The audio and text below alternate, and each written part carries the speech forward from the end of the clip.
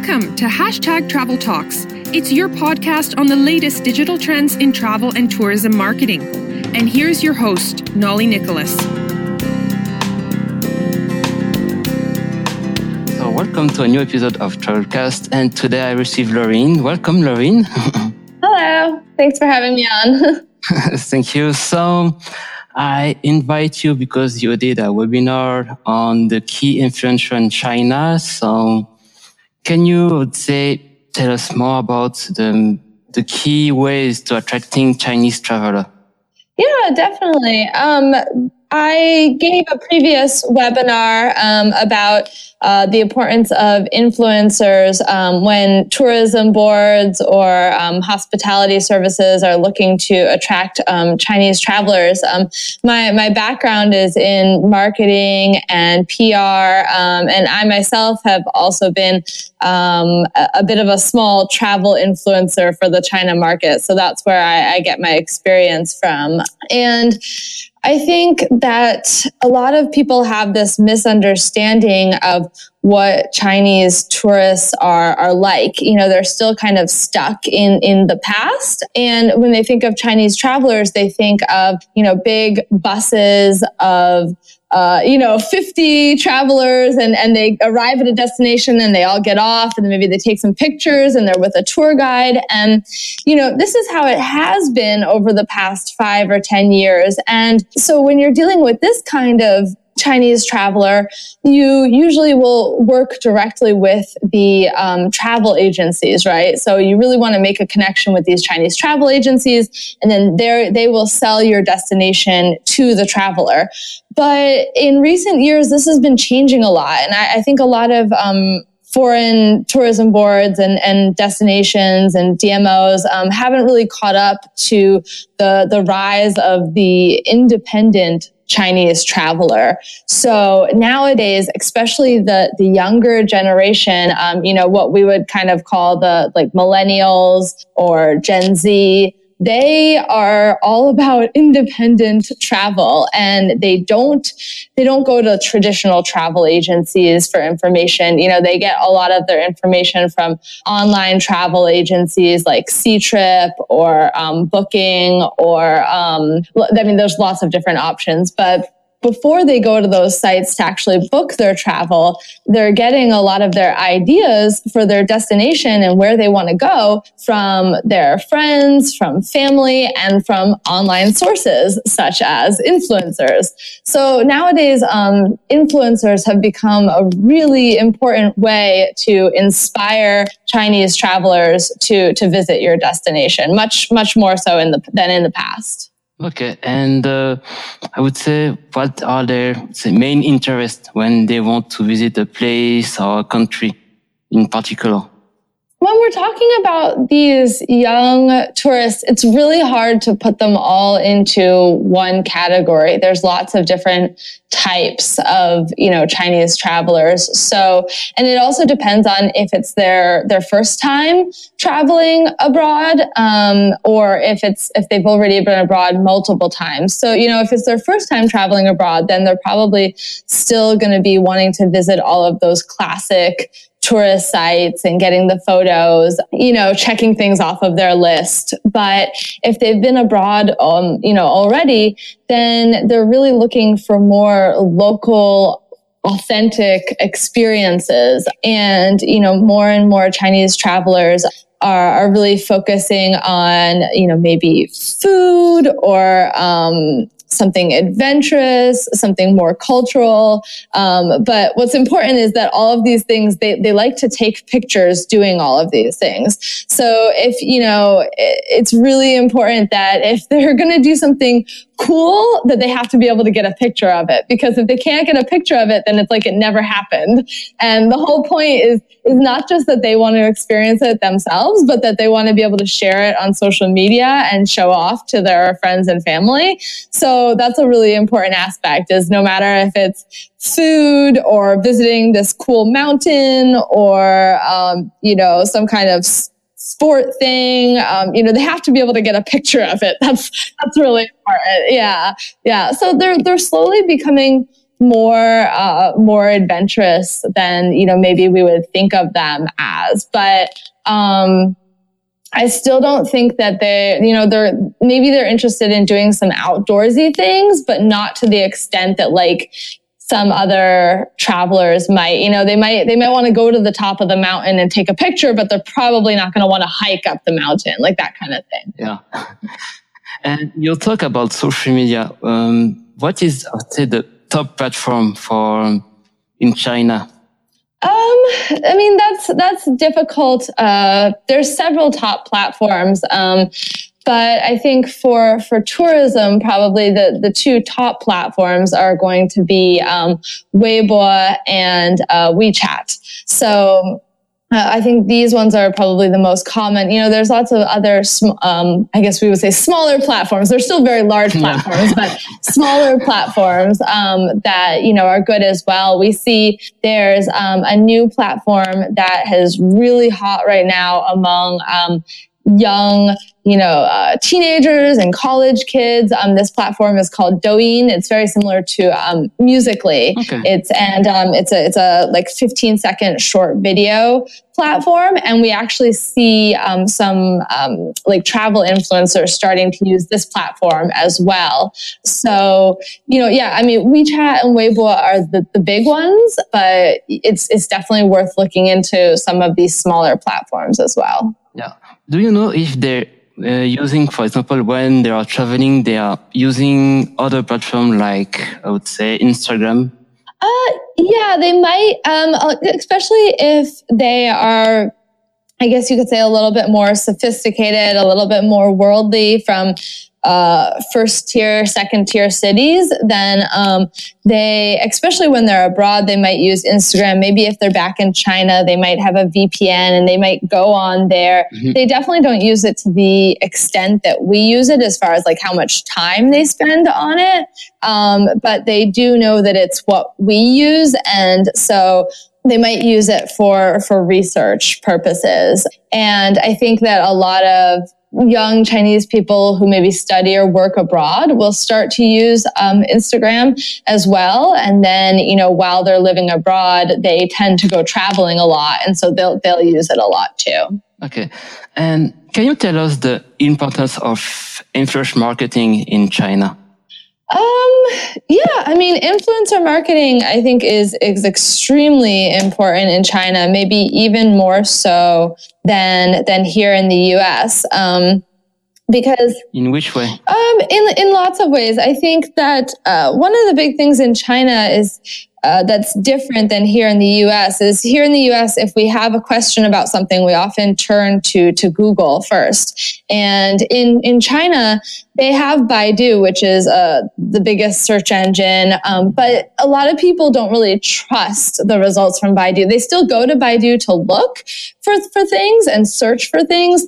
But when it comes down to it, they don't really trust the results. So then, they might look at the results from Baidu and then go try to confirm those results with somebody that they trust, whether it's, friends and family, or it's an influencer that they follow. So, I think that that's a big difference. And then I think also just that, and this goes back to the trust issue. Is just that in China, word of mouth is really, really important. People really go to, like I said, these friends and family or influencers to get information on things. They prefer that over, just information that they can find online anywhere. So, once an influencer has built up their trust with their audience, the audience really, really will listen to them. So I think that China is also a very mobile-oriented society. People spend a lot of time on social media platforms, much more than websites. So they just have a stronger relationship, I think, with influencers. Okay, and let's say I am tourist board based in Paris. and I want to reach an influencer in China. So how can I reach them or reach someone within China? There's a lot of different ways. I think that probably that's going to depend on if you have a Chinese speaker on your staff or, someone that you work with that can speak Chinese. Because if you do, then, they can probably go onto Weibo and WeChat and do some searching around and find some of these influencers. And then usually the influencer will leave some kind of information about how you can contact them and you can directly get in touch with them. That way, a lot of these platforms also have, like direct messaging capabilities. If not, then there are a lot of, these agencies and influencer marketing platforms. I think that people just need to be really careful when they're working with these platforms, because there's some great ones, but there's also some that essential. Yeah, there's just some that will be taking a large cut of the fees, or maybe they're not really giving you influencers that are necessarily the best influencers for your business. So I think that you just need to find a really trustworthy one. One that I have a close relationship with is called Parklu, Parklu, and they're super trustworthy. So if anybody is looking for, I highly recommend them. As I said, there's lots of other ones though, but I think that they're probably one of the more trustworthy ones out there. And then luckily they also provide content in English, so that's a big help. Also, mostly they ask for favor when, for example, if I hire influencer, they ask mostly to be paid or to have some special access to somewhere. It really depends on the size of the influencer. I think in general, Chinese influencers expect to be paid. So especially if they're a travel influencer, then, they can't be doing everything for free, because if they're just traveling everywhere, but they're not getting paid to do anything, like they can't pay their bills on that. So for them, they really expect, to be paid. But maybe if it's a really great offer, or maybe if they live in your area, and so it's not that difficult for them to get there, maybe, that they will consider doing it for free. Also, maybe if they're a smaller sized influencer, that they would be happy to do it for free, as well. Another option, is working with an influencer that's not necessarily a travel influencer, that, maybe they're a fashion influencer or something like that, lifestyle kind of thing. Maybe they would be more open to doing something for free. Maybe if they're going to be traveling there anyway, and you give them a complimentary stay, something like that. But in general, Chinese influencers do expect to be paid. Okay. No, because I know some, for example, micro influencer, they want just to be put in front of some product or not necessarily to be paid. Yeah, that's what I mean. I think if you find smaller ones, like for example, me, I have a following on Chinese social media, and it's not a huge following. I mean, in US standards, it's a decent sized following. In Chinese standards, it's on the smaller side.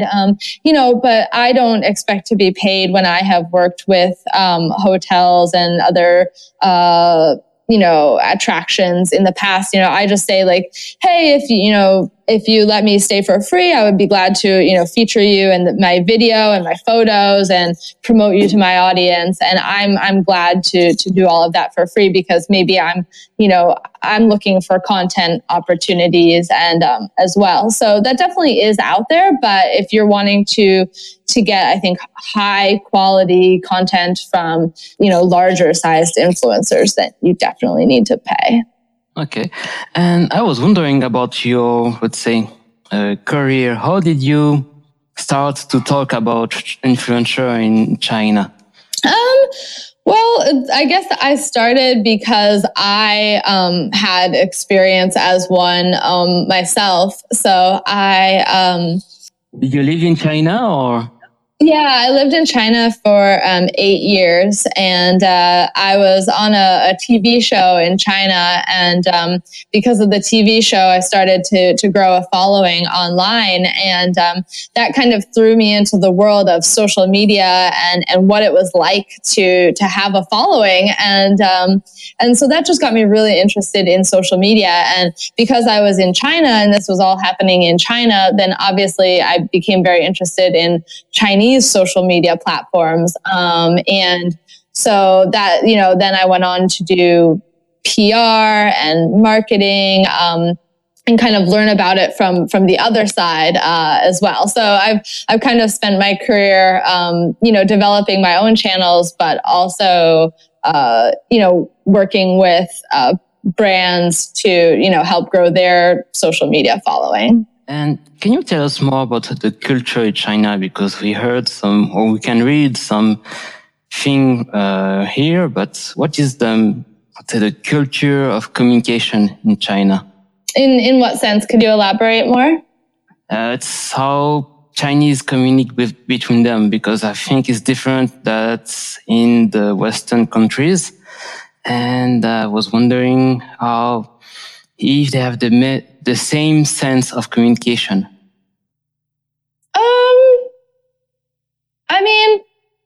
I guess it's still a broad question. I'm trying to think of a specific example of the differences. I mean, there's definitely differences in communication. But you told me before that they are more, say, trust someone in a word to mouth communication than searching online. So.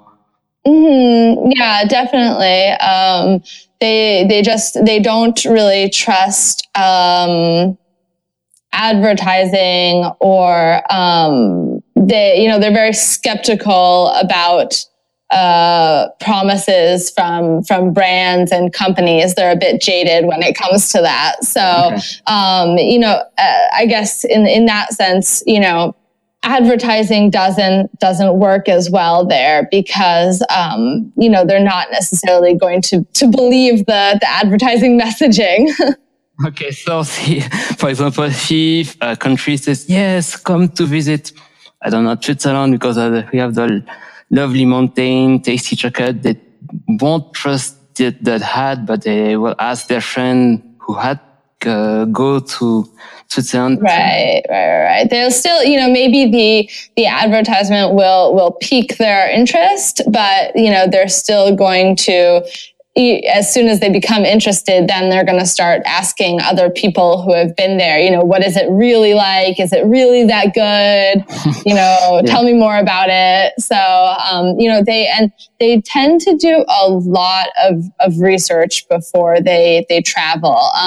And they tend to plan things out a lot.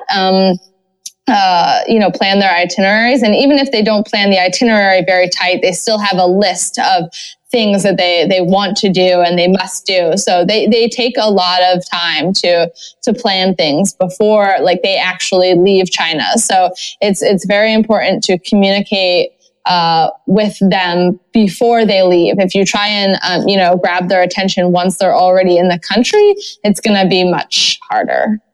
Okay. So on a more personal side, so what was your most memorable travel? That's a tough question. I think probably most memorable,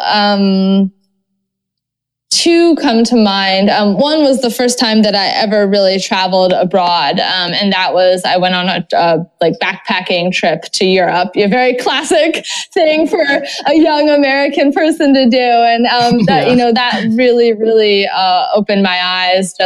We went to, France and Switzerland and Italy. And, it was the first time I had ever been abroad. So it was, that was really eye-opening for me.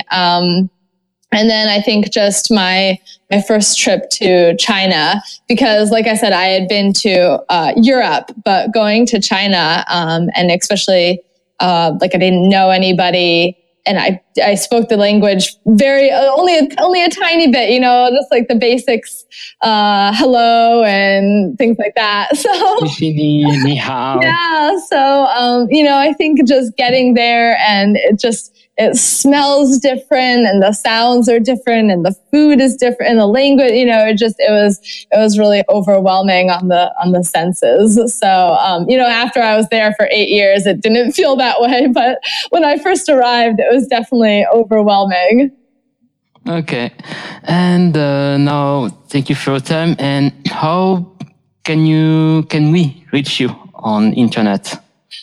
Probably the best way to reach me is on LinkedIn. I have a website too, which is just my name, laurenhalinan.com. But I probably look at LinkedIn the most. So you can just search for me there. It's Lauren, and then Hallinan is HALLANAN. Okay. So, Lauren, thank you for your time. And so actually you're in China or in the US? I'm back in the US now. Okay. So I have to ask, you told me that you were in Switzerland. In which place? Oh dear. I have to remember. Interlaken. We went to Yeah, we wanted to do some outdoor activities, I remember. So we went to Interlaken. Okay, so next time I'll try to invite you into Switzerland. Yeah, I would love to go back to Europe. I've spent, the past 8 years in Asia, and so had the opportunity to visit a lot of Asian countries. But it's been since 2007 was when I went to Europe. So it's been over 10 years. I really need to get back. Yes, you need. Yeah, you have to. Yeah. It's a whole different feeling than Asia. Of course. So, Lauren, thank you for your time, and wish you all the best for this year. Thank you. Thank you so much. Thank you. Bye.